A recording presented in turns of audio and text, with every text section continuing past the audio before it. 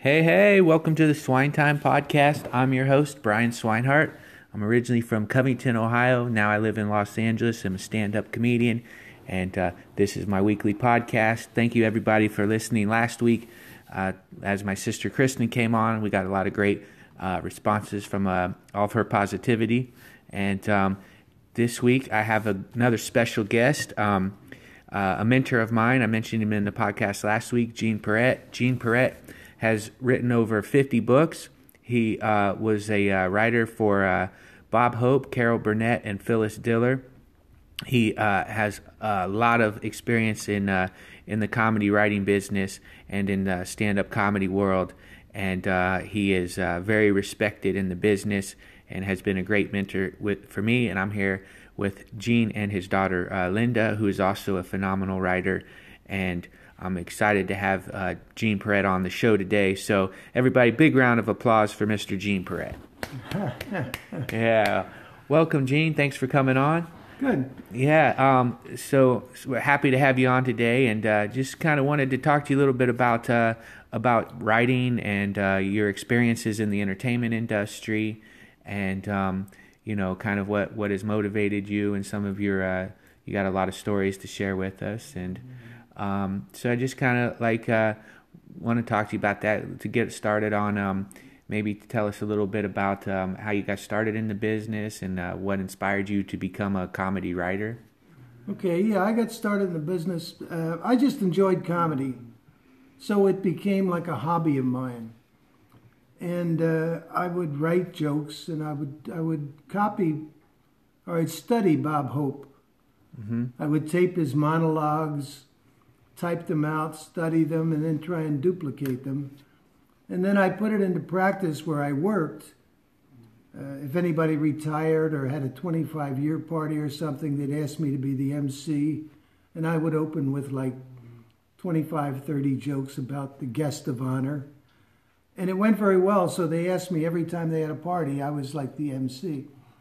So that led to me writing for Phyllis Diller. A friend of mine was working at the plant where I worked, and then he interviewed Phyllis. He was a stringer for a paper, and one of his assignments was to interview Phyllis, and he mentioned that the guy at work tells a lot of funny jokes, and she said, "Tell him to send me some."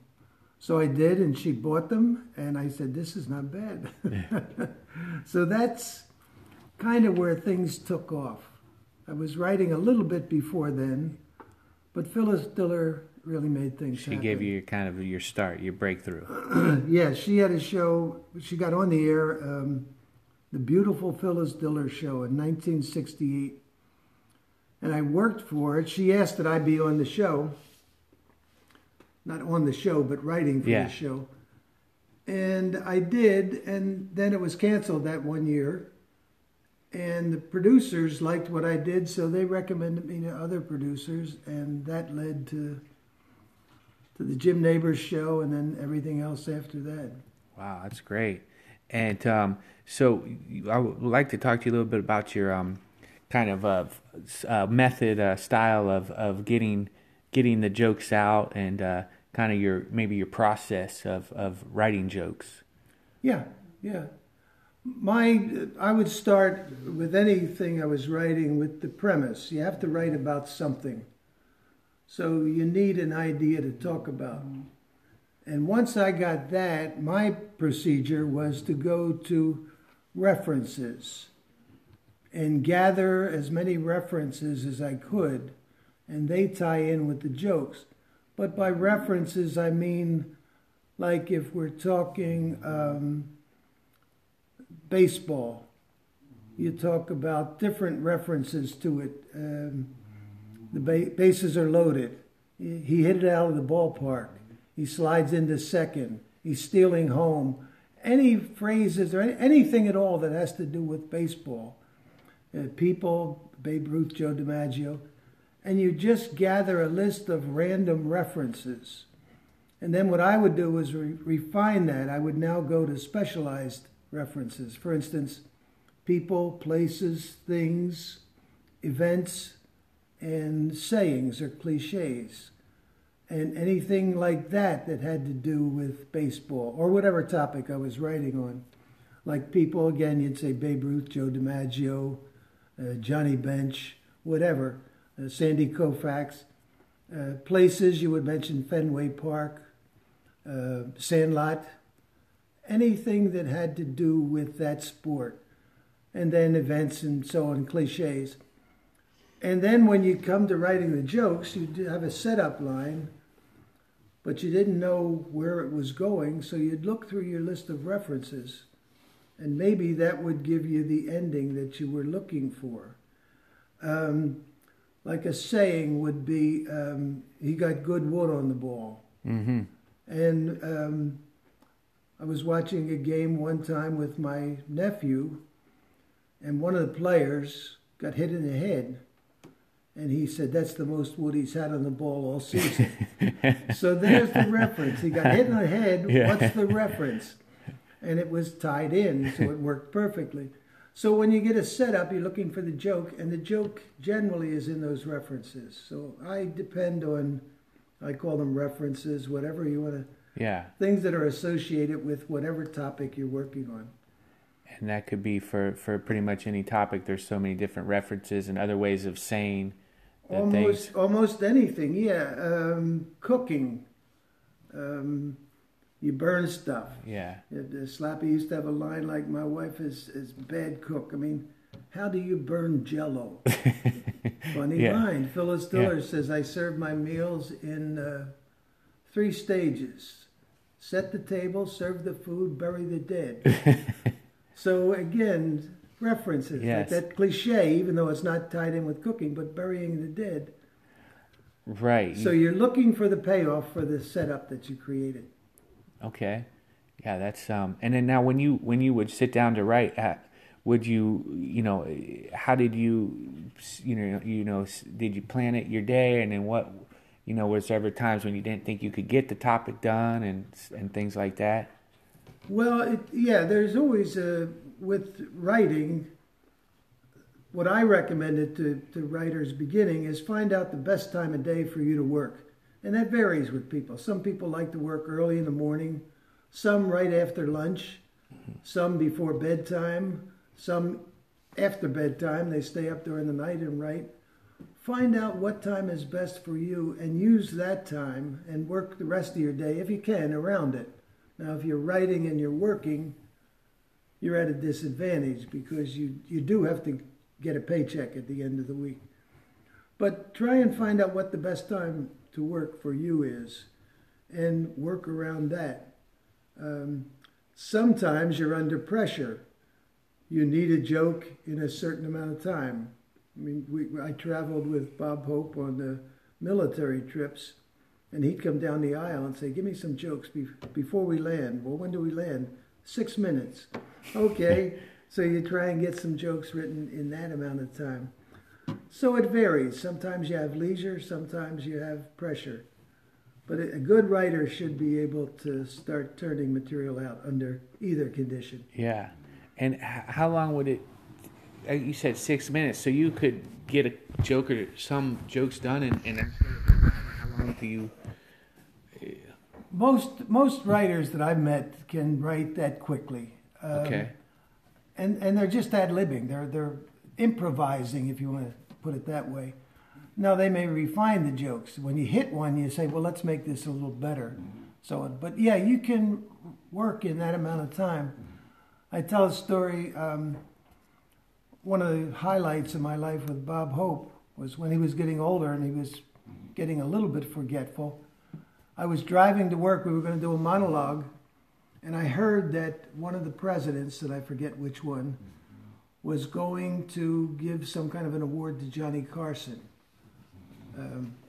So I heard it on the radio on the way, and I mentioned it to Bob Hope, and that was it. He said I hadn't heard about it, so I told him. And then he went out to do the monologue, and because his timing was off, it didn't play very well. So he called me up on stage, and he's at the microphone, and he covers the microphone. He says to me, give me some jokes about Carson and the president. And I said, when do you want them? He said, now. I want to tell the audience now. So I had to write jokes while I'm standing next to the microphone. Wow. So I did about 4 or 5 lines. He turned to the audience, told the jokes. They worked very well because they were so new, and it was current, and it went over very well. And I felt so good because the monologue hadn't gone well, but now he got off with laughs. But it happened that quickly. So he called you. So you're standing beside him on stage, and you whisper the jokes to him. Yeah. So the audience saw you on stage with him. Yeah, right. Wow. But they didn't hear the exchange. Okay. Now I left before he told the jokes. Before he Okay. went back to telling the jokes. Okay. But sometimes it's that fast, and you write under that kind of pressure. Wow. Because like Bob Hope, he was very topical, so he probably needed a lot of jokes all the time, right? Oh yeah. He flew from California to New York one time, and it was before cell phones and all that. And he landed in New York, and he called me, and he said, you didn't give me any jokes about such and such, whatever the topic was. And I said, it didn't happen until after you took off. I said, I didn't know you wanted jokes about them. He was in the air, and I couldn't reach him. Wow. And I said, I didn't know you wanted jokes about that. He said, I want jokes about everything. Wow. I said, that's going to cost you a little extra. But that's the way he wanted it. He wanted to be very current, and if anybody asked him a question, he wanted to have a joke answer. Wow. That's really nice. Okay, so you worked for him a lot, and he was obviously like there's still an airport named after him. So Yeah. And what was that like working with him? Was he tough? Was he cool? Was he? He was very, very pleasant. Pleasant. I worked with him for 28 years. I liked him as much when I didn't work for him after all that years as when I did work for him. So he was a delightful man, but he was tough. He wanted good stuff, and he was tough on himself.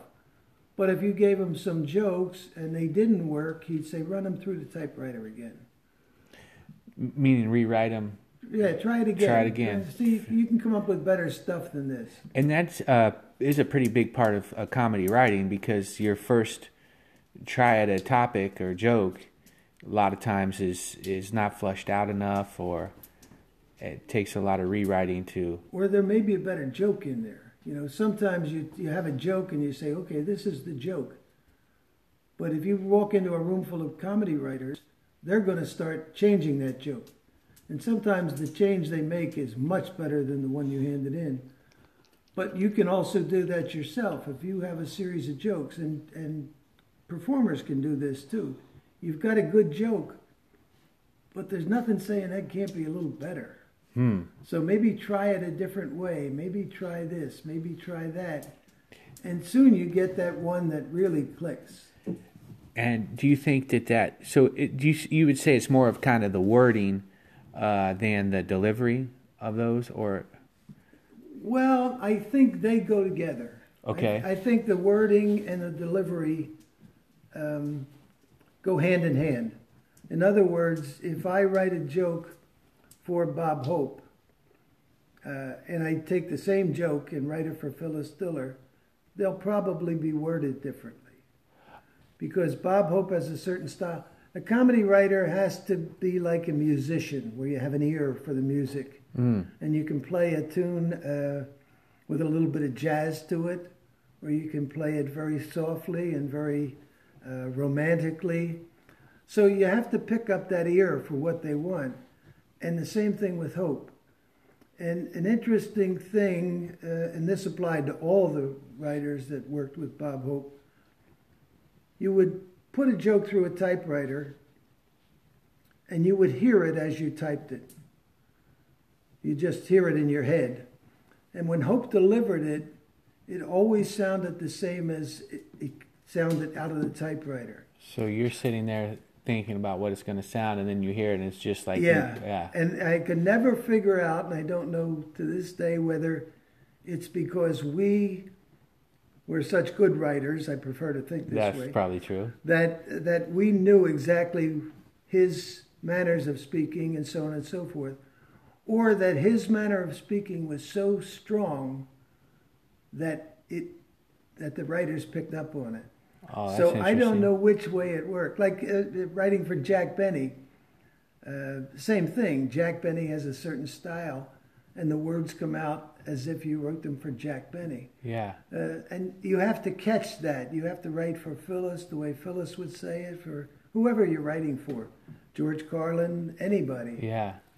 Now, how do you think has it changed a lot since then, or is it still, do the same things kind of work, or like how do you think from when you started in, because that's been we're 50 years, right? Since Yeah. your first gig, your first paid one, has it, do you still see like the joke structure saying, I mean, obviously pop culture references and things like that, but as changes as there's different celebrities, but the basic structure, I guess, or format of jokes, is Well, I think the structure and the format can change.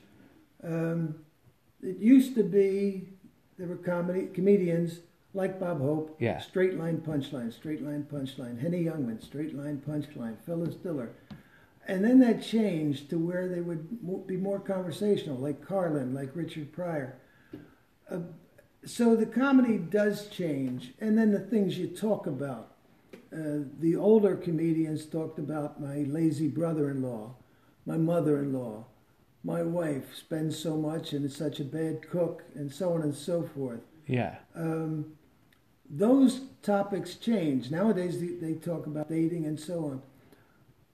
So the comedy does change in a sense, but the basic idea of forming comedy, the ideas behind it, don't really change.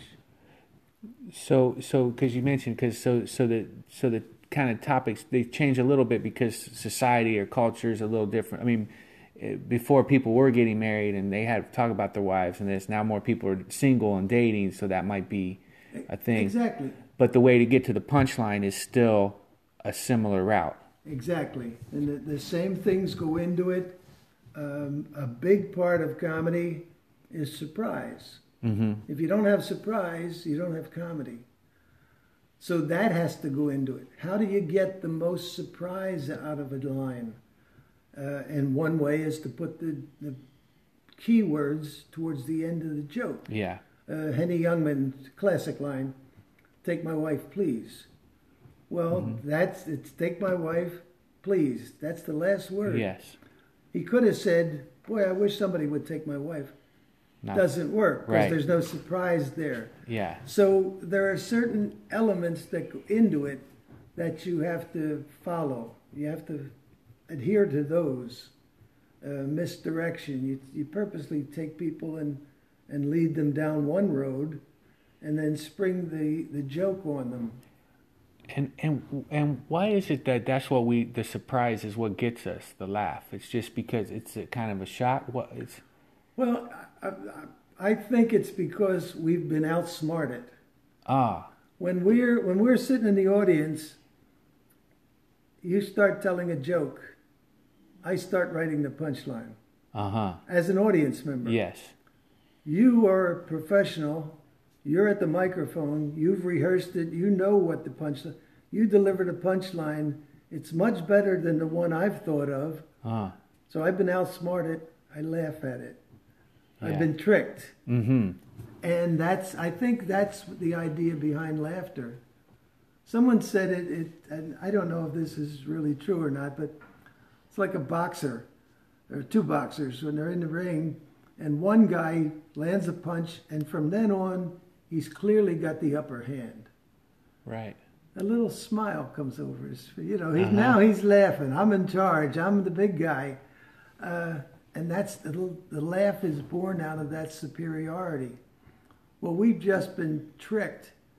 So we have to admit that the comedian is superior to us for that one joke. Mm-hmm. The next straight line, we know we're going to top him. Right.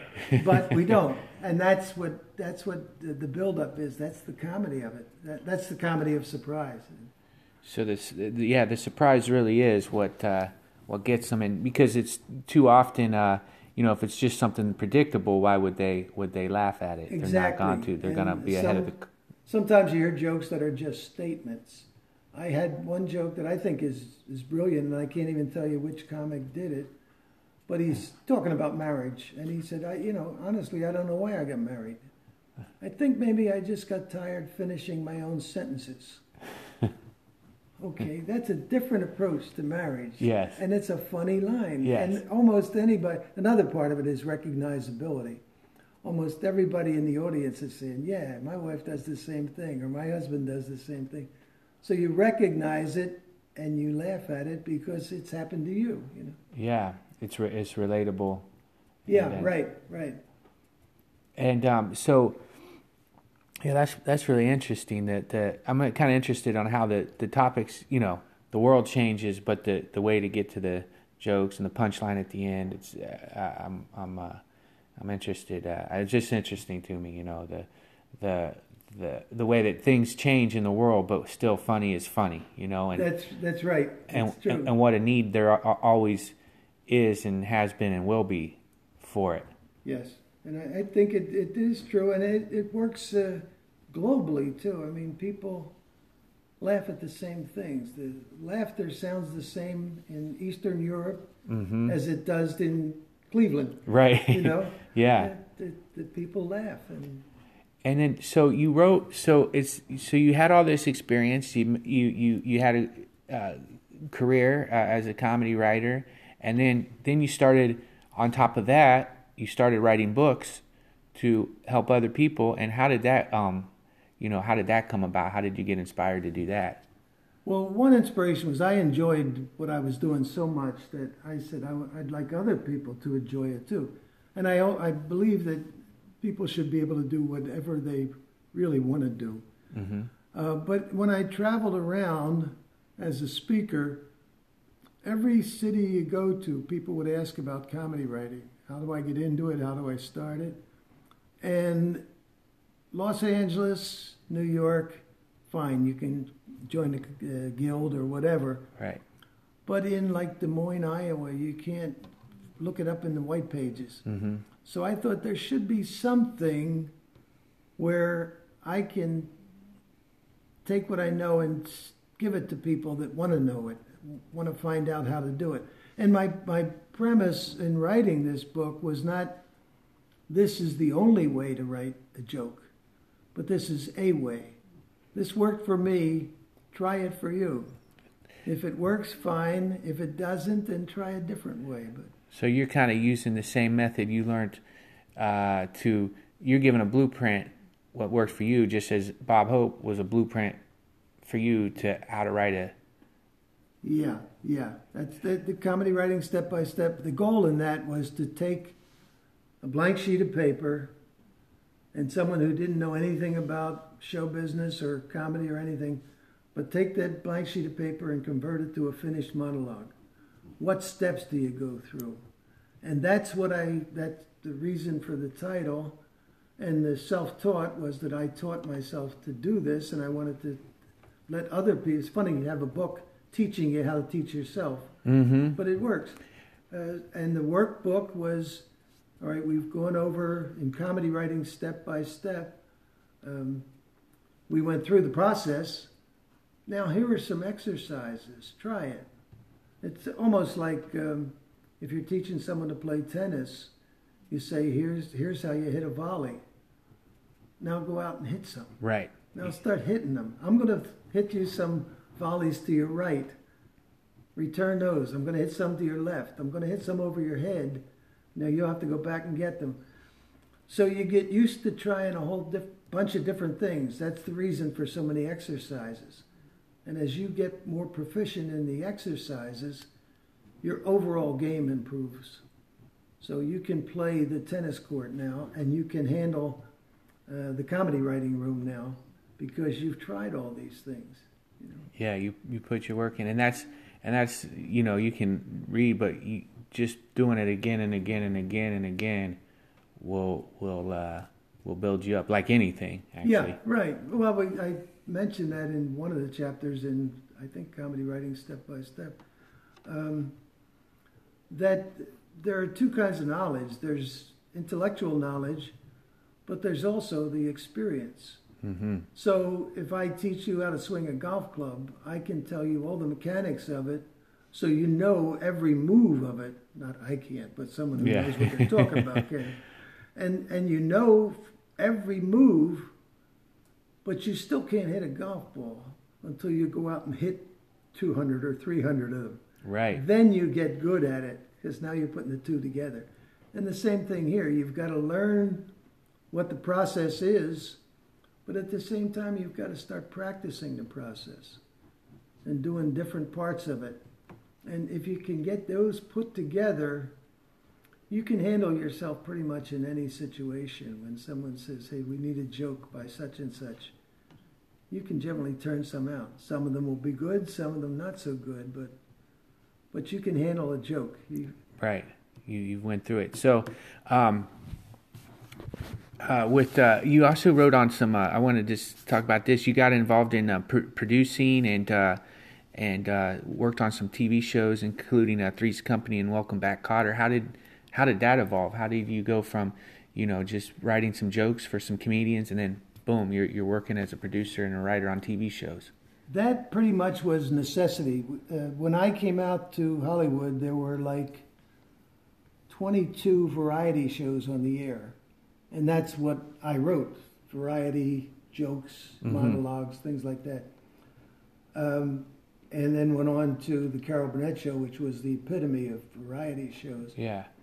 While we were on the Burnett Show, we noticed there were only two variety shows on the air. I think Sonny and Cher and maybe Hee Haw.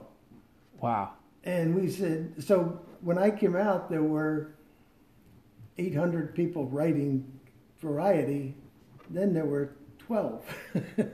So we said, we better, when this show goes off the air, we better have something else to fall back on. Okay. So we started writing sitcoms.